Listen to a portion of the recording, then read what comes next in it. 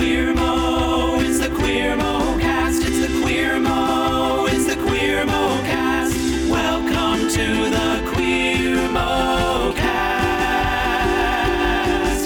With KJ and Shim Sham, with KJ and Shim Sham. Yeah. Yeah. Okay, ready? 1, 2. When do we clap? Yeah. On 3. 1. I've been doing it on 3. Let's do it on 3. You didn't do it. I snapped. Welcome to the Queer Mocast, everybody. It's wonderful to have you here today. I might leave all of that in. I'm KJ, and over here, this Raven Beauty is... I don't like the way you said that. I don't think you mean it. I did mean it. She's a gorgeous gal. Sham, just raving beauty, raving mad. I meant more like... Never mind. I meant more like she's still adjusting. I just keep telling you, you're so much more fun on Latuda. Yeah, medication update. When we did our episode about depression, I was a little bleak. And after we recorded that, we had a friend be like, sometimes treatment is like amazing. And afterwards, and so if anyone listened to that and felt that way, my point was not to be like, never go to treatment. 'Cause I definitely think I'm pro medication. I'm pro going to the doctor for treatment. It's just I was highlighting all of the negatives, especially since at the time I was experiencing all of the negatives. But I went to my doctor and he said, "How are you feeling?" And I said, "Worse." And he said, "Oh, that's not good." So we switched medications, and I gotta tell ya, night and day. Holy shit. Like, Yeah. that medication I was on must work for some people. To me, it was poison. I felt awful. Well, and Jay was actually telling me that he got put on that for a while, the one you were on, and that because it is the way that it is, it can exacerbate issues that it's supposed to help.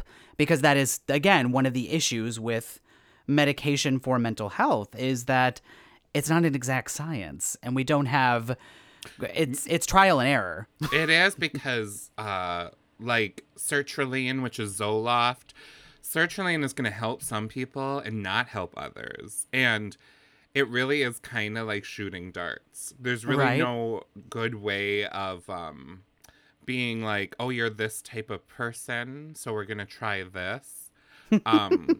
And then also, since I'm a nurse, my doctor does a really good job of, like, including me. He's like, which one? He basically said, which SSRI do you want to try next? Hey, and here's the thing.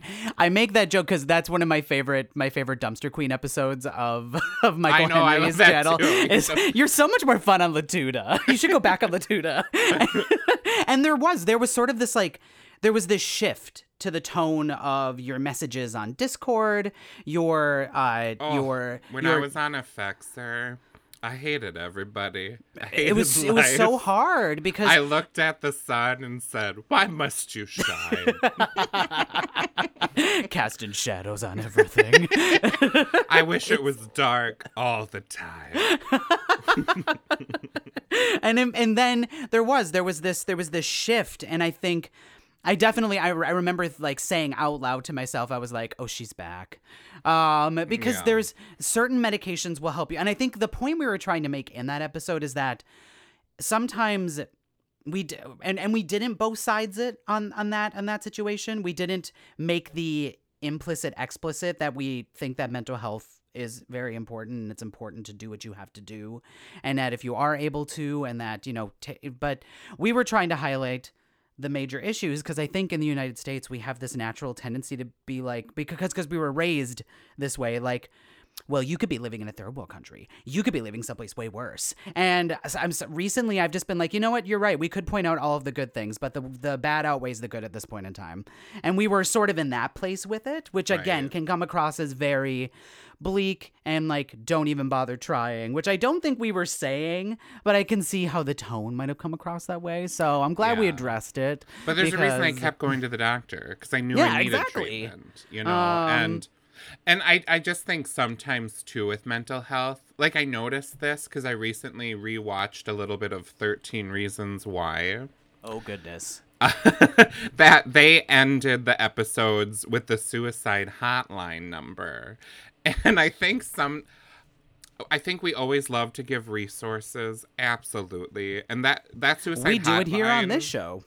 But that suicide hotline saves lives. It's crisis intervention, absolutely. But at the same time, I also think sometimes people who've never experienced that have a feeling like, oh, just call the suicide hotline, get back on track. Like, no, that's at the beginning of a very long process. oh, absolutely. And also, this is again, we listen to a lot of Maintenance Phase, and they're really good at like pinpointing the ways in which like larger entities will do things, not because it's with good intention, but it's a CYA move. It's cover your ass move. They're Yeah. doing this show that's kind of glamorizing and making suicide seem cool and hip in a lot of ways, and it got in right now. it got a lot of flack. It did. It got a lot of flack. To be like moody, broody, depressed as a teenager is one of those things where, yeah, throughout the, like, Heathers did it. A lot of movies we're trying to, and a lot of television shows have tried to bring suicide to the forefront.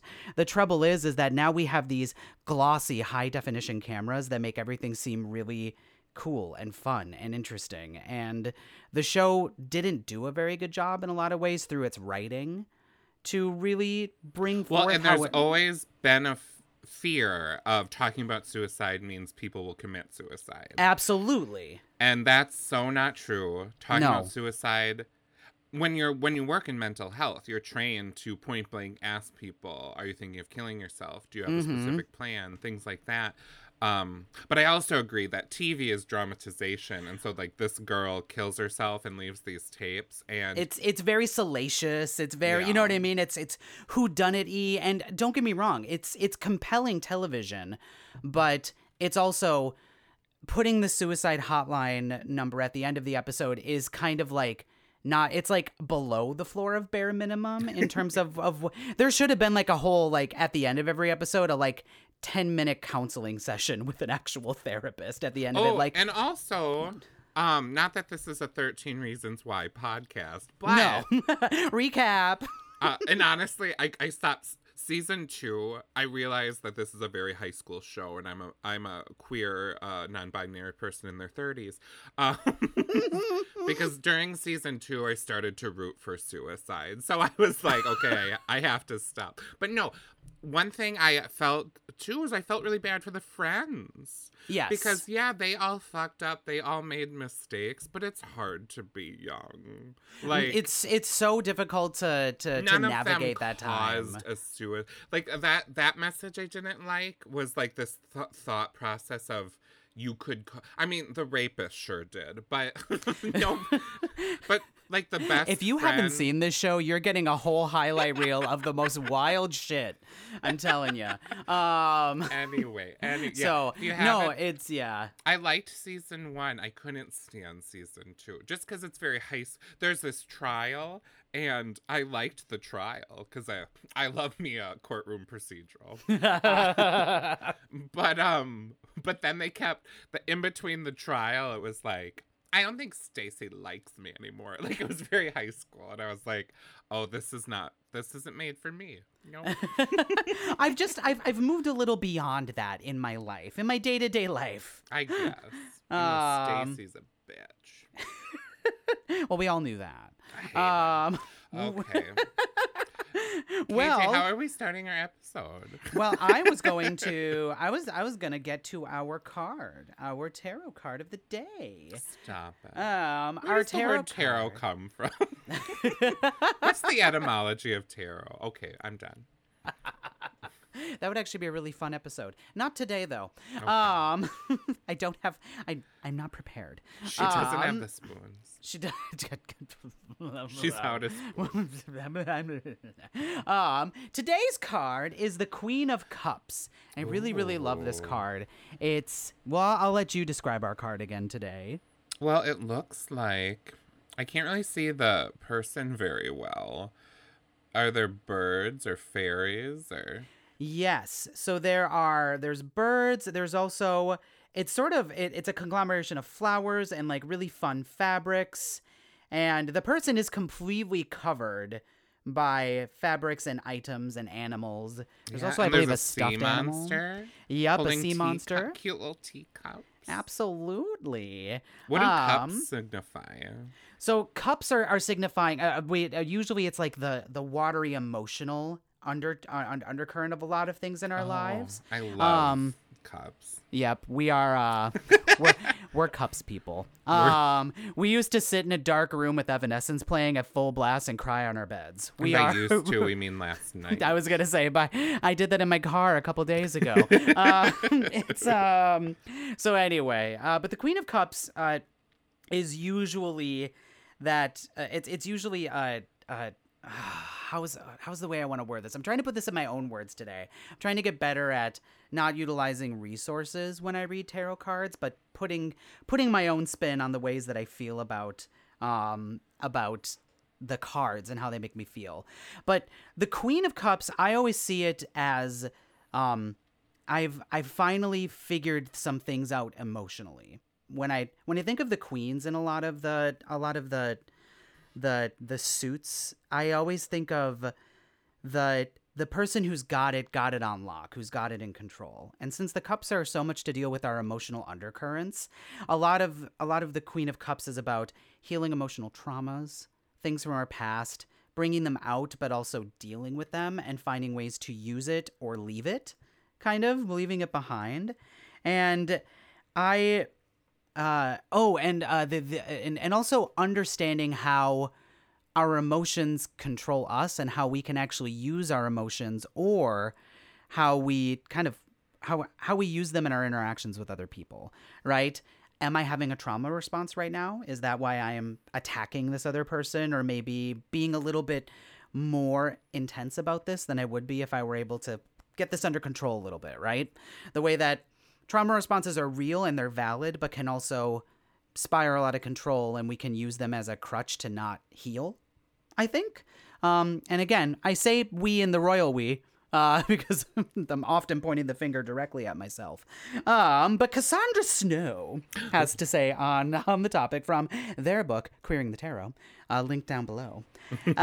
Because this card is so much about being in control of your emotions and wielding them powerfully, I usually see this card as the head of the cup suit, not the king, which is often how I tend to read them too. I'm like, the king, the queen, though. But if cups by nature are emotional and sensitive, I have trouble believing that the card representing the peak of those traits has enough self-control in the face of their emotions to lead a kingdom, meaning the king. That makes our calm, collected, deeply intuitive queen our leader, and that is the leadership we can all agree we need. So taking from that, think about ways in your life where you have been that kind of emotional mentor for someone else, especially those of us that are getting a little older, learning a little bit more about ourselves. And maybe if you've never had that moment, think about the people in your life who have been that for you. What traits in those individuals would you want to emulate in your life? And thoughts on that? Well, one thing I immediately was thinking about is being cool, calm, and collected. That's not always, I think, what we should be looking for. No, absolutely. I definitely think living in a patriarchal society, we tend to... Well, I think we incorrectly think masculine people don't show emotion, when masculinity, the only acceptable emotion is angry, and they show anger constantly. Right. But no, one thing I've always appreciated in leaders and mentors is people who do get a little bit vulnerable. Not too much. I definitely think you can go too much in the direction where you're always moaning. But I also appreciate a leader who can get a little vulnerable, say how they're feeling. I'm changing jobs, and so I've recently had to resign, and my resignation was a little bit emotional, and I let emotion come into it, and I put my feelings, and I think that's okay. I think we sometimes in society think professional is the void of emotion, but in our professional life, those are real relationships with real people. And you don't necessarily need to get all mushy every time, but I think it's okay. I like someone who shows some emotion and isn't rigid all the time. I think, and for me, that's a little bit fighting back on patriarchy, because patriarchy, I think, values too much this stoicism. Absolutely. And I want to point out that's exactly what this card is. The calm, cool, and collected doesn't mean devoid of emotion. It means utilizing your emotions appropriately, not using your emotions in that way where you're taking anger out on other people, where you're attacking or hurting other people. It's okay to get emotional and cry, to feel sensitive, to feel deeply. That's what this card is all about. And that's exactly what that passage was all about. The cards you actually have to watch out for in terms of like those harsh, cold, unfeeling emotions can be more in the pentacles and the wands. Even though the wands are my favorite because they're all about creative, fiery passion, those are the cards where emotions take over and they burn shit down. where instead of having a real, like, sensitive and deeply held conversation like with the Queen of Cups, you're actually burning a bridge. You're tearing shit down and burning a bridge. So I totally appreciate what you were saying. I just wanted to clarify that that's actually exactly what this card is. This card is knowing how those emotions impact you and how to use them. Not taking them away. How are you feeling about the card right now? Well, for me, my biggest thing is that my last 2 years of therapy have been all about drumming up like childhood trauma and the ways in which my trauma responses come out in not being heard, not being understood, and having to put my shit on hold for other people's shit, which is my natural default setting. And how I'll do it, and then lose it. Lose my mind. And I'm still learning. I'm still navigating that because it's hard. It's hard to undo years and years and years of learned behavior. But learning how to also sometimes you got to explode that anger out, but you did it. You got it done. Now we got to move on. We can't just sit and wallow in that. Like you were saying, we can't just moan the whole time. We got actionable steps, right? But so for me, I always find this a very comforting card, a card that says, feel your feelings, feel all of your feelings. But don't let your feelings become the thing that holds you back or destroys your relationships. That's the way that I always interpret this card, because I have had feelings come in the way of my relationships and burn bridges down. And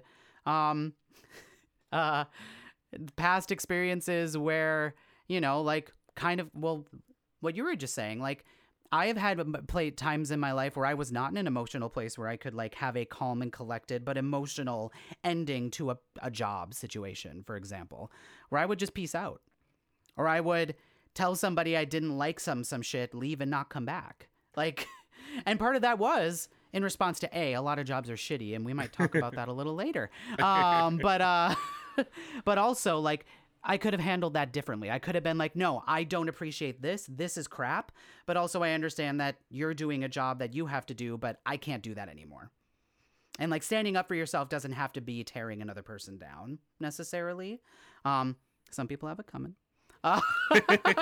Some people have to be told. But no, I appreciate what you were saying. I'm glad, because I feel like you were right in line with what the card was saying, but I was making sure you weren't misinterpreting what I had said, because this card is very much all those things you just said. Yeah, no, I'm glad you pointed that out. Yeah, it was that phrase, cool, calm, and collected, because I sometimes think, I do think a lot of people think there's no place for emotion. Oh, in absolutely. the professional world. And definitely as a nurse, taking care of people at their most vulnerable, absolutely not. Oh, no. God, no. You gotta empathize with people and let people be angry and let people be sad, and when your patients are talking about death, like, don't sugarcoat that. Like, No, don't be absolutely. like, oh, you're going to be fine. No, they might be 90 and have cancer. Like, they probably will die. Also, I'm wondering, can you tell me what, because I feel like we have two very different interpretations of the words calm, cool, and collected. Well, I'm no. interpreting that very. I think I'm interpreting that very. No, I'm interested here. This is interesting, as I think I'm interpreting it very differently than you are. I think something might be coming up over here that I'm not making the connection here. I'm curious. I guess that phrase to me implies reserved and stoic. Okay, so I see what you're saying there. Because when I hear calm, like, maybe you don't be calm. But I also can understand that the phrase cool, calm, and collective could mean emotional, just not out of control. That's the way that I'm, because this is also talking about like leadership positions. Somebody who has either authority or perceived authority over another person. And I think we've all had a manager who freaks out, and it really is unnerving. And it ruins the day. You're like, it's just coffee. Exactly. A little allusion to what we're going to talk about later. No, so I totally see, because you're right. Calm, cool, and collected, like cool especially, can feel like rigid, like detached, right? Mm-hmm. So I see where we were coming from there. That was the part I wasn't making that connection. I think I was like, I am confusion a little bit. And I'm that not probably sure. comes from where I'm from. I'm from Wisconsin in the Midwest, and I do think there's a lot of stoicism. The word, yeah, stoicism, because also like you can be stoic and emotional, but you're right. There's like a cut off feeling about that word. Stoic doesn't feel very warm and open. Well, I don't know. I think sometimes in the Midwest, well, I think too, the ideal still, even though it's not our ideal, we hate it, is this straight white man. And I think he's reserved and he's not a big talker. 100%. Well, yeah, because that's absolutely not who we are. And that was the thing, is that like, so Austin and I actually used to have jobs in common. And so we got to work together a little bit, and also we also just had commiserating experiences. But you and I used to work at a certain coffee chain where the individuals behind the counter wear green aprons. And here's the thing. There were a lot of really great things about that job when we first started. It paid better than anywhere else in town. We got to work in coffee, which felt super cool in big city in a lot of ways. Like, I'm working in the cafe. And actually learn about coffee. Yeah. They actually do teach about coffee and coffee tasting. And even though it is the fast food of coffee, in a town like Eau Claire has local cool coffee shops. But when we were in high school, I definitely wasn't exploring them. We had one, I think. Yeah, maybe two. Now there's a lot more. They crop up all over the place now, because it's back in fun hip coffee shops. But in this small Midwest town, it actually was the most authentic coffee you could get. Well, and we worked there. I was just going to say, even though in like, now if you lived in Seattle, I'm sure, I'm sure they think this is the dirt of coffee. Well, and it is funny because like it is in a lot of ways the fast food of coffee. It has a very similar model to your McDonald's or your Chipotle, but I would actually argue that Dunkin' Donuts is the fast food of coffee. Oh, I know. Okay, I'm not a coffee snob. In fact, I drink all coffee. I just need to get caffeinated. I'll suck the caffeine out of a used coffee filter. But when I do hear people say my favorite coffee is Dunkin', I always am like, oh, honey. Why? Why don't you? I want you to live your life like you love yourself. I am that bitch who's like, that's a cup of cream. Well, and I mean, don't get me wrong. A lot of the stuff at our previous job, because here's the thing. I've worked at several chain coffee shops and a couple of like local coffee shops. They all have their benefits. They all have their problems. Like at the one that we worked at, we got a free pound of coffee every week. That was great. It got to the point where I actually couldn't drink it fast enough because I was at work every day, so I drank my coffee at work. So I just started giving it as gifts. Like I was able to give coffee away as like a Christmas present. Cool. And that was so nice because you didn't make a lot of money. No. Yes, you make tips. And here's the thing, people. If you go to a coffee shop and you're ordering $15 worth of coffee that's all like made to order, you better be tipping at least $1 on each of those drinks, you cheap little bitch.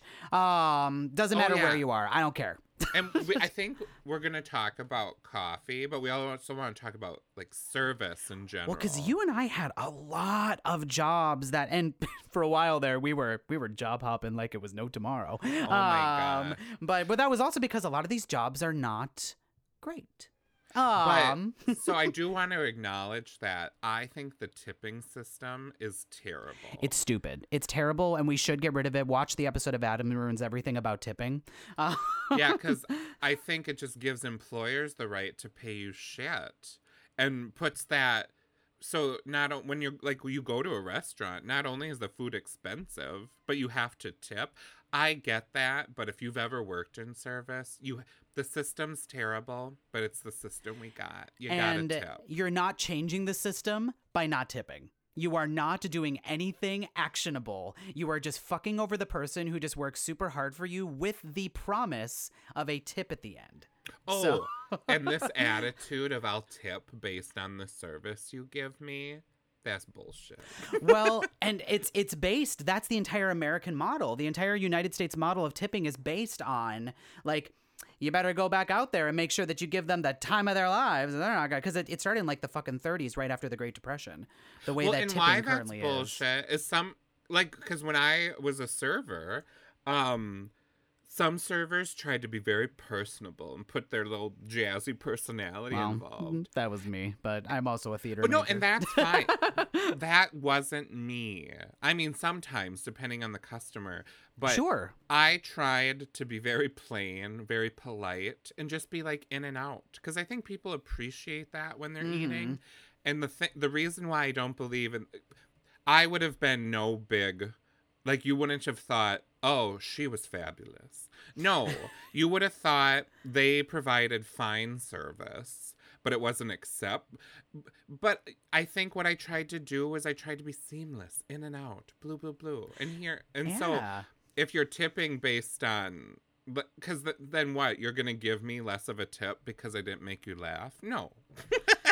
Well, that's the thing. It's like now I'm your performing monkey. And some days also, like, I'm offering you really good service by being fast, efficient, getting in and out, just like you said. I had days like that too, where I was like, I'm so busy that the fact that you got your drinks in a timely fashion, be grateful. They don't realize the sucking up I had to do to that bartender to get you your drink.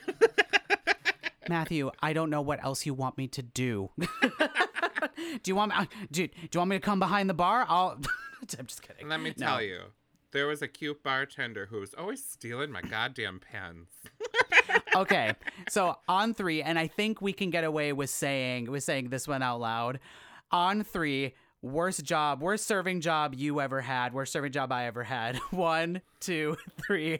Copper Canyon. Oh my God. It was... Oh my God. It was in like a strip mall setting, kind of.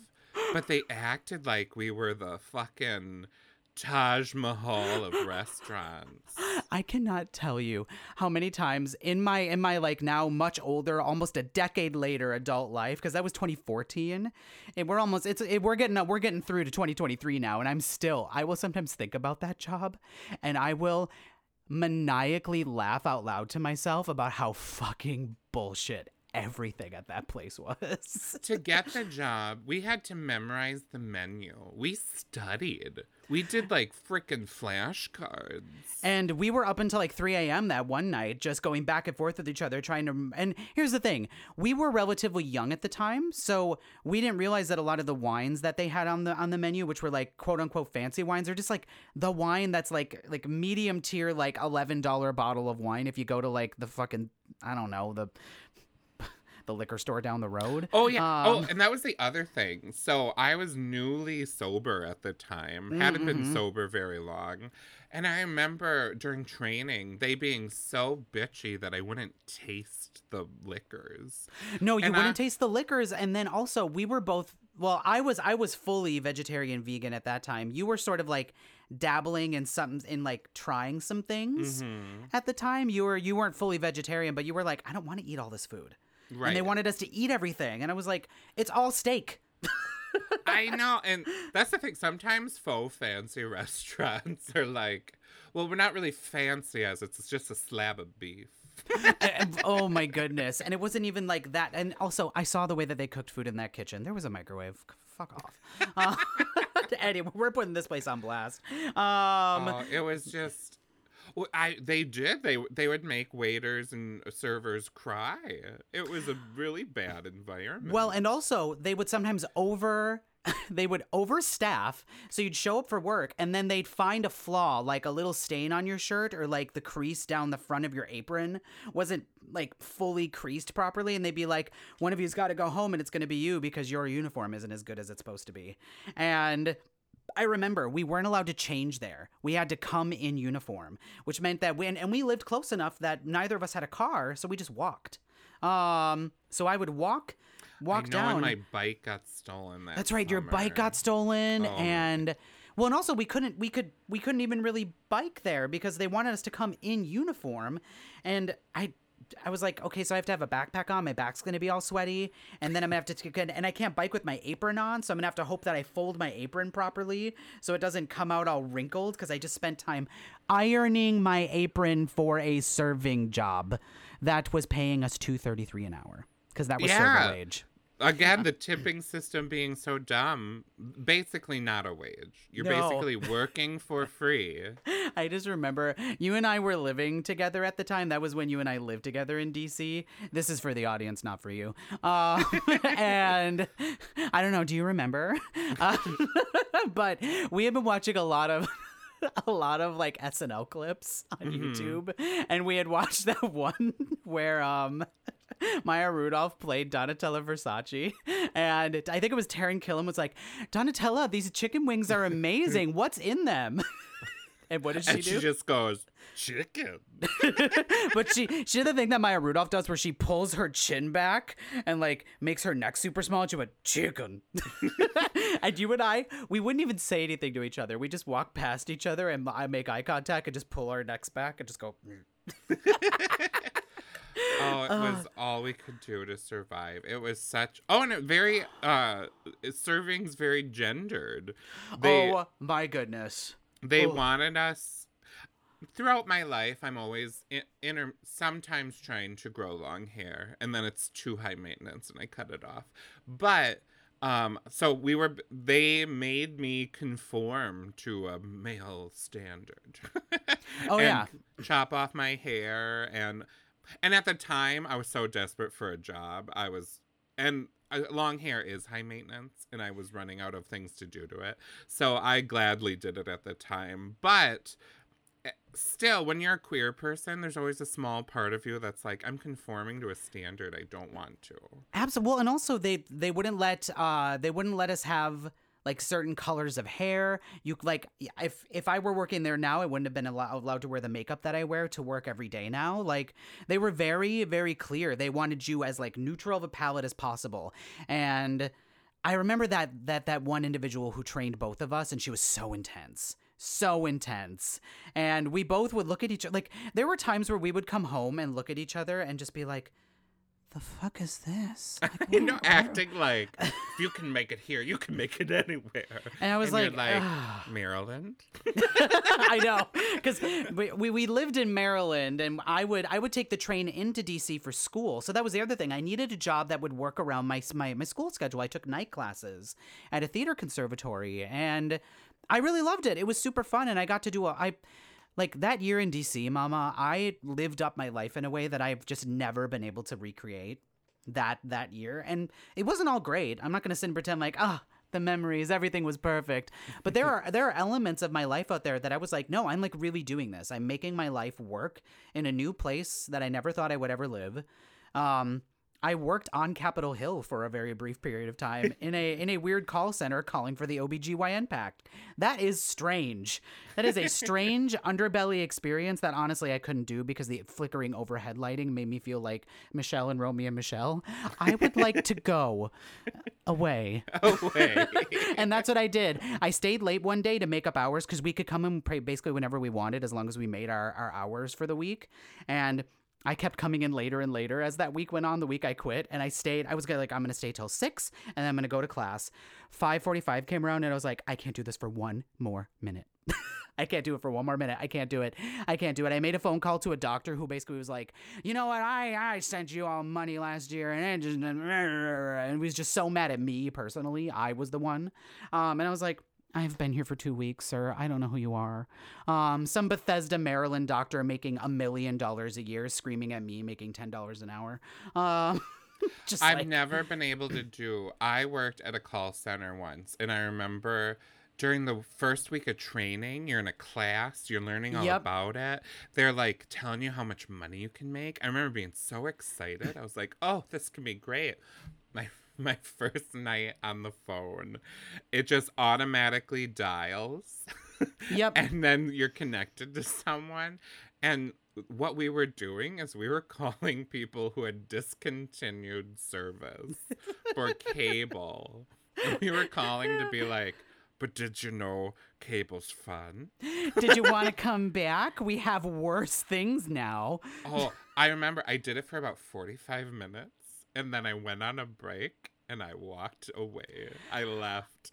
And then they were so desperate for workers. They called me and said, they left me a voicemail. I just quit. I just walked out the door and never came back. But they were like, it's hard for a lot of people on the first day. You can come back. I mean, yeah, because when you worked there, was it iPace Setters or was it still Charlton? It was called iPace Setters. Yeah, well, because I worked at both places and didn't survive both times. Because I worked there when it was still Charlton, and yeah, it was like $8.50 an hour, which in 2005 in Eau Claire, Wisconsin, minimum wage was still below $6 an hour when I first started there. So $8.50 was like, hell yeah. And bonuses. It was good money. But it was miserable work.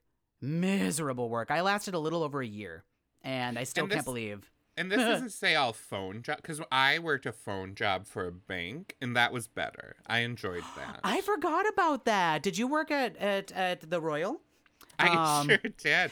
That I enjoyed because that was more customer service and you were actually able to solve problems for people. That's what was missing for me at Charlton, too. I was good at talking on the phone. I can talk. I have no problems talking. Well, and I don't think I'm built for telemarketing because I don't care. Like, I don't think anyone's built for I don't understand telemarketing. I look like a Klingon right now. I'm pushing my forehead skin together.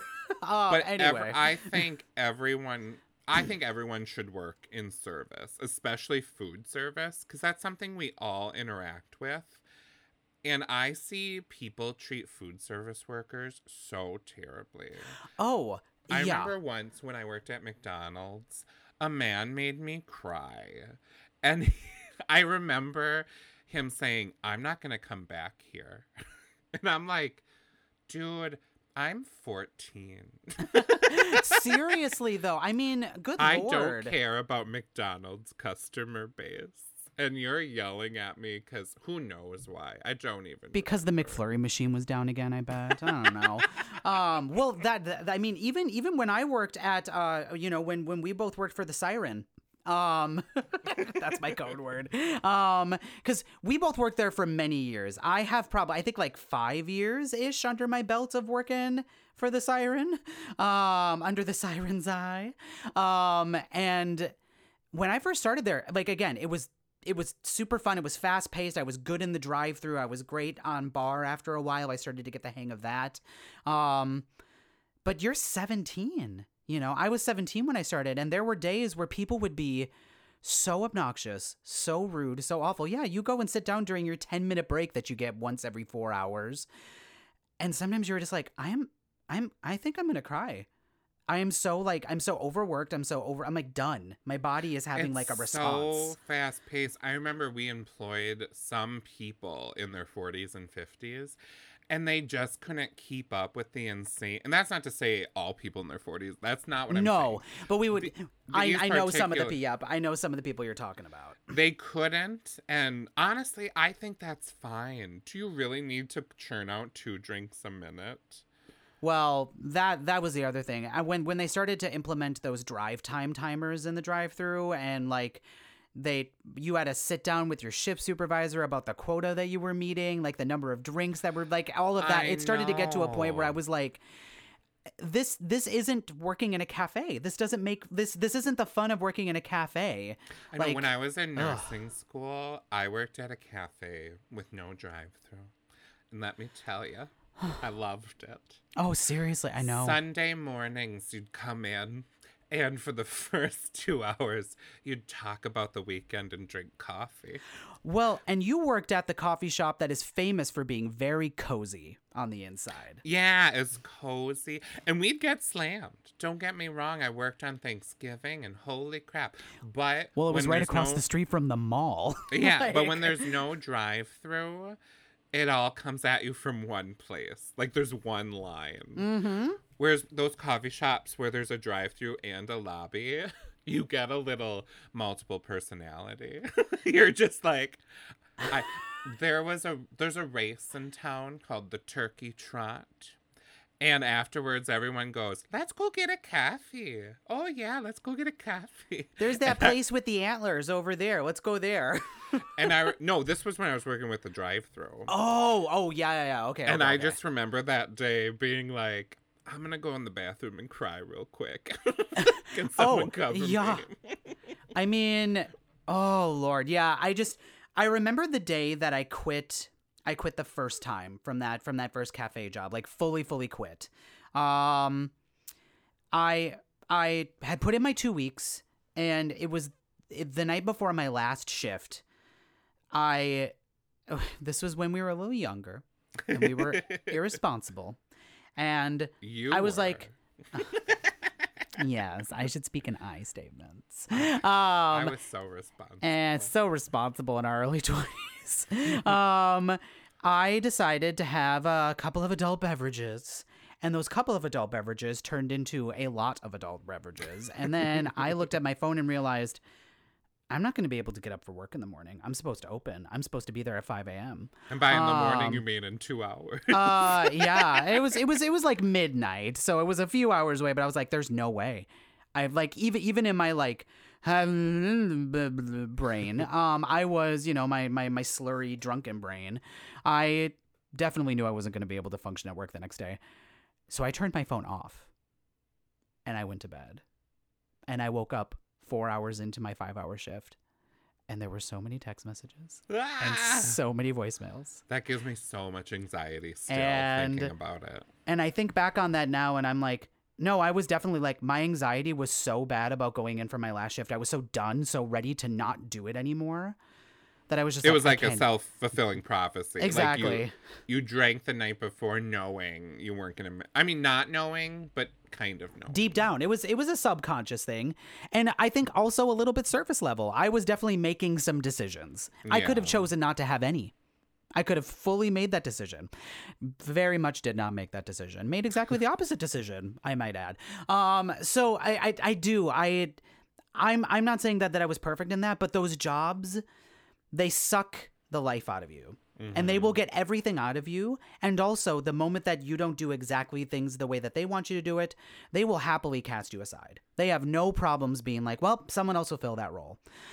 That is a very, very stupid way of doing things, because it's not a fully renewable resource. Eventually, you're not going to be able to staffing shortages. And that's because people aren't willing to put up with that crap anymore. I know. I think that's one reason we wanted to talk about this, is because now during COVID, we are seeing job shortages, or there's lots of jobs. So what is it? Employee shortages in every industry. And I think conservatives right now, their rhetoric is no one wants to work anymore. And there could be a little bit of people not wanting to work, but it's people not wanting to work these crappy jobs for crappy wages. And also just people not realizing, especially people who've never worked in food service, people not realizing how hard those jobs are. Well, because there's always this attitude of like, why should a burger flipper make that much money? I'm like, because have you ever done the burger flipping? You're in a hot, sweaty, greasy environment for up to Salty. 8 to 9 hours. It's miserable. You come home with salt in your underwear and you don't know why that's there. No, and it's from the sweat running down your back. And you come home like your pores are clogged, you feel awful, your back hurts, your knees hurt. And I was 15 and a half when I worked at McDonald's, and my body was like, ow. Yeah, those are hard jobs. They're not mentally taxing, maybe like a quote unquote professional job would be, but those are and they're skilled jobs. They're skilled jobs. You have to know the skill to do it, because otherwise anybody could just walk back behind the counter and be able to do it right away, which no one can. And the skill of dealing with customers. Oh, that is a skill. We as the public, we're a nightmare. Oh, even when you think you're being super nice, sometimes like I have to make odd requests sometimes, and I try to be as like flexible and nice. I know what it's like. I've worked those jobs for many years, and I can always tell the moments where I'm like, I'm being a little bit more than I should be right now. I'm pushing this a little farther than I have to, because you can see it. And also, or maybe I'm not being too much, but I'm pushing you to your very, very limit today. Right. You didn't have much left to give me. Sometimes it depends on the job, because we've worked for places where food substitutions were no problem. Like, right. It happened all the time. Everyone was used to it. But then we've worked at places where the system wasn't set up for substitutions. So, like, you would have to put it in the computer like a burger, and then you'd have to like hand write the substitution because the system didn't allow it. So I remember working a job like that, and that's why you rolled your eyes. Anybody was like, oh, I don't want any tomato and onion. That should be a reasonable request. It should be. But based on their computer system, the server might be like, kill me. And I mean, it's so tough. And like, if I went through and listed all of the service industry jobs and like retail jobs that I've had since I was 15 and a half years old, we would be here for another like 45 minutes. I've had so many jobs. Retail is its own special hell because I know people who've worked retail for years, and the thing about retail is it's always paid crap. I always am like, how do they get away paying so low? Well, and what's bizarre is that I remember like watching movies in the 90s, right? Like 80s and 90s movies, the ones that we kind of grew up with. Whenever they showed retail, it was like these glamorous looking people, and it looked like they were just living life the way that they wanted to, and they were making so much money. And then you get your first retail job, and it's like, you're going to get paid $6 an hour to stand at a register, or pretend to dust shelves, or occasionally put things out, or look at that person who is thinking about stealing something and being like, I don't actually care if you steal it, but I have to look like I care if you steal it. Okay, are you done now? If you really, really want it, just wait till I look away. Because, you know what I mean? Like, I don't get paid enough to care that if Spencer's Gifts loses $5, like, I barely make that much in an hour after taxes. Like, I don't give a shit. Because I worked at Spencer's. I worked at Yankee Candle. I worked at Express. Where else? Earthbound. Where else did I work at the mall, Mama? Do you remember? Now that you say it, you were a real mall rat. In a way that I never expected to be. But it was much easier to get a seasonal job at the mall if you just wanted to supplement income. And you remember, my undergraduate life was impossible. Like, trying to have a job that would work around the weird schedule as a performance/education major working in the music field. Like, you have rehearsal here, here, and here. You have these classes here, here, and here. And then you stay on campus until like 8 p.m. some nights. So it's like, well, I don't have morning availability. I don't have midday availability. I don't have nighttime availability. Oh, I know. I mean, your schedule is definitely above average insane. But just for students in general, it's like, how do you expect them to work? it's impossible because you've got class at weird times, and then you're expected to be volunteering and being active in things, and and that was part of the reason those jobs suck so much, is because you're working with all students. Because working at a coffee shop, I was a supervisor for a little bit. And that sucks because it's not much more pay, but then all of the stress of someone calling in sick and you have to make the shift run. I know. No, it's it's and that was the other thing. Like, I got asked several times at that cafe, like, have you considered like putting in for the, like, especially as after I'd been there for a little while, like, have you considered putting in for shift supervisor? And my immediate action was, no, of course not. Because I don't need to make an extra $1 an hour to be more miserable. It wasn't that much more pay, but there was so much. They treated you like a mini manager. Oh, yeah. The only thing you didn't, you did a lot of management duties, and yeah. Well, and for the longest time, when I first started there, you did your own register at the end of the shift. Well, that was too many incorrect things, and also theft and blah, blah, blah. They got really uncomfortable with that. So shift supervisors had to become responsible for that. And you couldn't leave until the shift supervisor was able to balance your till if you were on register. You weren't able to walk out the door for a while there until your till matched the final report. Because you had to put all that. It was just like, no, my shift is over and I know we're busy, but I need to leave. I gotta go. And there were a couple of times where my supervisor would be like, if there's a problem, I'll call you. Go. Like, I don't have time to deal with it. And I'm like, good, because I don't have time to wait.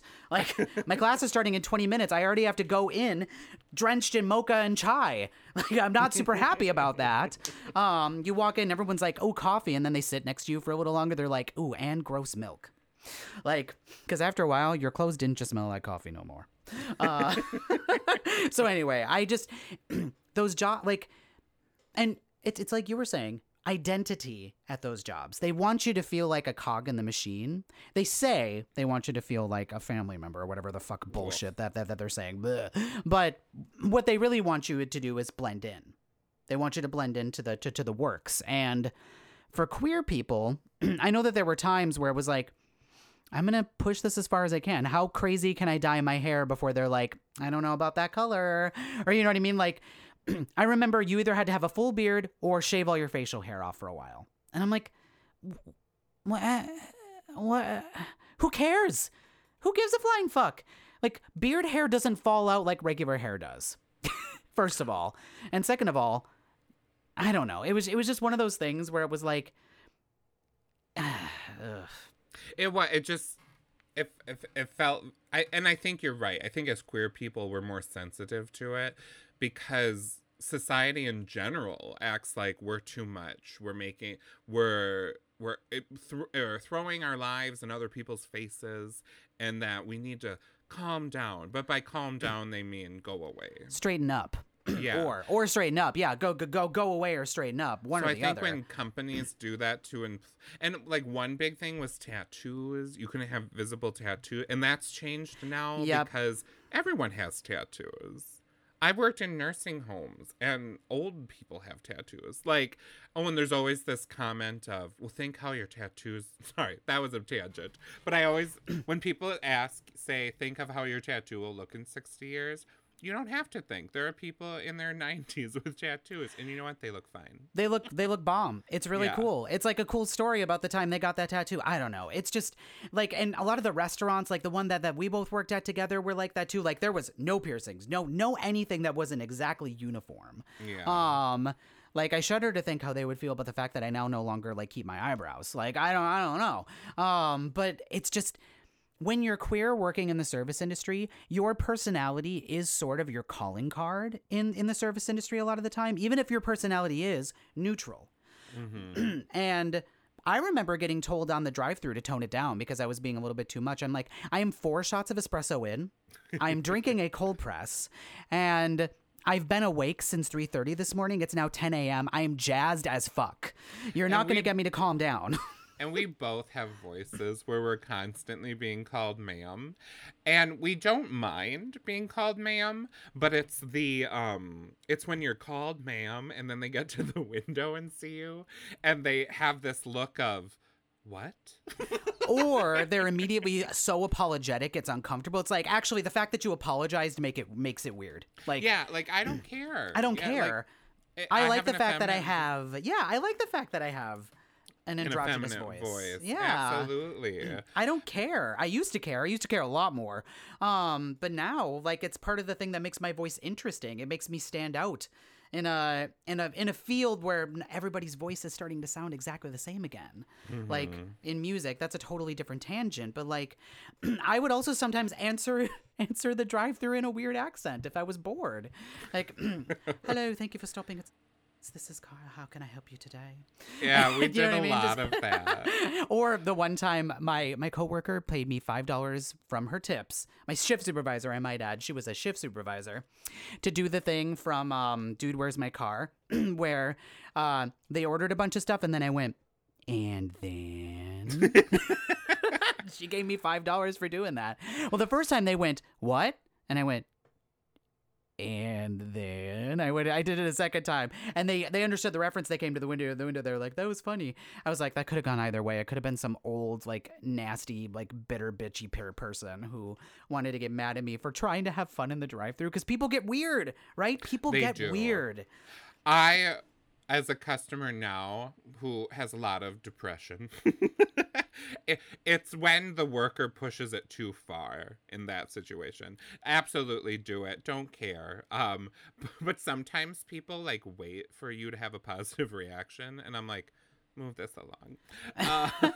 Read the room. But no, I remember there were a lot of nights I tried to do like a Harvey Firestein. I'd be like, hello, welcome to a coffee shop. Can I take your order? And then I remember that was so fun. No, it's just those were the ways that we, frankly, kept ourselves away from the noose. Because there were times working there where your sleep schedule was so fucked up because sometimes you'd clope in, which was barely legal. Barely legal by like maybe 45 minutes, barely legal. And clopening sucked. And there was that one summer where I was working at that arcade. So I would close sometimes at the arcade, work until like midnight, and then get home at like 12:30, try to force myself into bed as soon as I got home, wake up at 4 o'clock the next morning if I woke up with my alarm, which half the time I didn't, I was running late, and try to do it all over again the next day because we were poor and like desperate. I know, and a lot of people have to do. I remember working with a guy who would close at the coffee shop and the next day would open the bagel place next door. Yeah.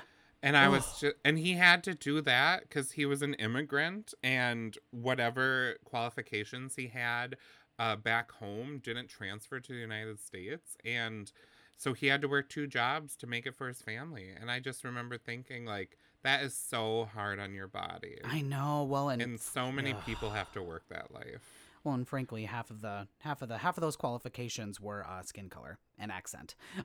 Because let's just call a spade in this country. That's why now with worker shortages, I'm happy, and I think everyone should, be happy to see wages going up and see companies actually trying to attract workers, because for so long companies had all the power, and they still do, but they had all the power and there were no incentives. They kept thinking, how can we cut costs by making your job worse? Exact. Oh, and that was it. Lean staffing, where you barely have enough people on to make the shift run smoothly. Barely.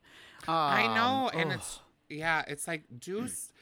Because you see the CEOs and you see how much they're making and you're like, the money's there. That's the biggest myth companies throw at you. Oh, I know. Well, and even store managers. I thought store managers made a lot more money than they did.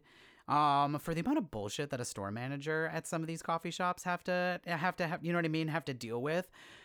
Like $45,000 to $50,000 a year. And yeah, you only maybe only have an associate's. Like I have a master's degree and that's what I'm making right now, but like But you're working 60-hour weeks. Yes, and if anything goes wrong, you get to come in. Like, oh, I know. I remember. Yeah. So, I think that's why we wanted to talk about this. Is just because, well, for one, so many people are still working this lifestyle. Yes. Like, I am so grateful. Even as much as nursing is very stressful and very demanding, I at least am compensated for that stress, I feel like. That's a big part of it. Because honestly, I was thinking a couple of months ago, I was having, those nostalgic tugs get you occasionally. And I was thinking back when I worked at the D-Bros, and I loved my coworkers there. I had a great team of people that I worked with. It was super duper fun. And I'm actually gonna get together for breakfast with one of them here coming up soon, because like I still see them sometimes. And our owner / like manager made it so miserable to work there. It could have been this cool hip spot. That was the one that also had the little bar attached to it. Yeah. So like it could have been this really cool, awesome place. We also roasted our beans there. Like it was a fun, interesting, cool place to work. But we made $9 an hour in one of the most expensive cities in the upper Midwest outside of Chicago. And yeah, who can live on that? Who can live on that? And I made better tips. I made way better tips there than I did under the Siren's eye. But which by the way, I think I just found the title of this episode.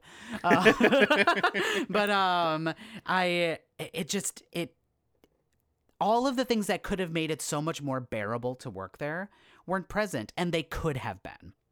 They should have been. Yeah. There was no reason we couldn't have all gotten a little bump in pay. But it's also these companies, because, that's a franchise. These companies also make it difficult for owners to give my owner the teensiest bit of credit. They make it super difficult to be a franchise owner. Look at Subway. Subway's fucking it up for everybody. And we don't have time to get into all that. Neither of us ever worked. Wait, you did work at a Subway. I would say I worked You there. worked at a Subway. Yeah, it sucked. But I think back on that time, and like if I had to go back, I could find a way to make it work. But I'm 33 years old now, and I have a lot of experience in that industry, and I would come in basically ready to be like, no, we're not doing it that way. Like you're not going to talk to me that way. Right. And going into service nowadays, there's certain dignity things, like a 20-year-old telling you how to mop. Like, God, I'm not going to do that. Nope.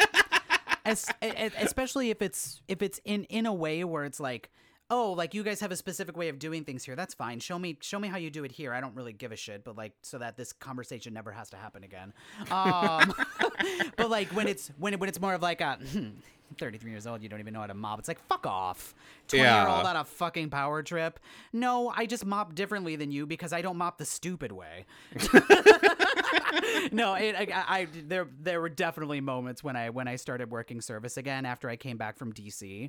Because I had started teaching in DC. I loved that. I finally had my first real teaching job, and it was starting to become like lucrative, the teensiest bit, and then of course everything fell apart and I had to come back. But like I've had some great service jobs where I have made a lot of really good money and a lot of like really cool friends that I still see every now and then. And like at the Crab Shack, that job was crazy and wild, but I was walking out on some of those shifts making $2.33 an hour. I was still at the end of the week making more than my then partner, my now ex, was bringing home in like 2 weeks. I was making in like 5 shifts.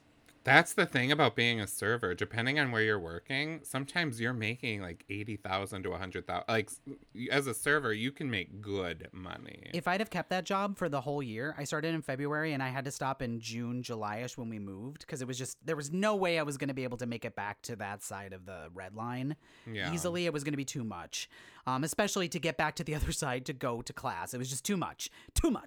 But if I'd have worked there for the entire year, I would have made at least $50,000 to $60,000 that year, which is wild to think about because I still haven't broken that working a professional job, as somebody with a master's degree. And I'm not saying like that job shouldn't, this job should. It's just we as human beings who live under this nightmare of capitalism, the only power that we have is our voice and our unwillingness to put up with unmitigated bullshit. Mm-hmm.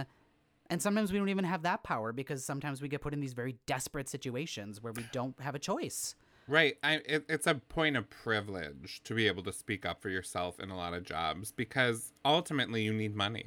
Absolutely. And that's why, honestly, if I did have to go back into the service industry, I wouldn't have as much of a problem because honestly, like, I'm coming from a place of a little bit more experience, of more privilege just in being a little bit older, and a little bit more like concrete in my identity and who I am. Like, no, you're not going to sit and tell me who I am or who I'm not or what I am or what I cannot do. Like, we're here to do a job and I'm going to do that job for you. And then you can kindly fuck off now, frankly. Like, you know what I mean? Like, but I'm not doing everybody, my job. depending on your background and where you're at, this might be the only job you're able to get.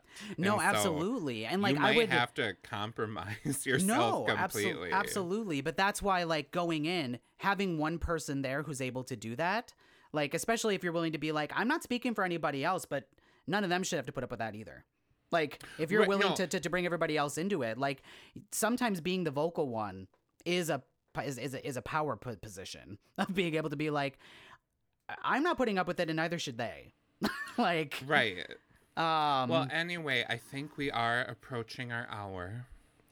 You know what? You and that timer, I swear to Christ. I just think we should come to a nice close. But thank you for coming on this journey with us. I think I always think it's good to remember all of the jobs you've had in the past to let you appreciate where you're at now, assuming you're in a better job. and also to just remind yourself that, like, there were things about those jobs that were great and beautiful and wonderful and experiences that you could never have replicated anywhere else. And also, if that's the job that you have now, like, we hear you, we see you, we know that they're not always the most glamorous but there's absolutely, like, beauty and power in having a job that you feel confident and comfortable with. And if you don't feel comfortable and confident with that job, just know that there are a lot of other people out there that not only are still going through what you're going through, have gone through what you're going through, and also are going to come in and try to make it better for you. That not everybody's a jerk, not everybody's an asshole. A lot of them are. But some of us are nice, and we really do want to make it clear that, like, there's beauty and dignity in doing any kind of work that you feel like good. And honestly, if you're just doing it to get by, good for you. Keep on a trucking. And so with that, I think it's time for cheers. What do you say? Oh, sláinte. Sláinte. That's going to be so loud this time. I never drink when I do it. Ooh. It's not a cheers if you don't drink. I know, son of a bitch. Son of a bitch. Oh my God. Oh.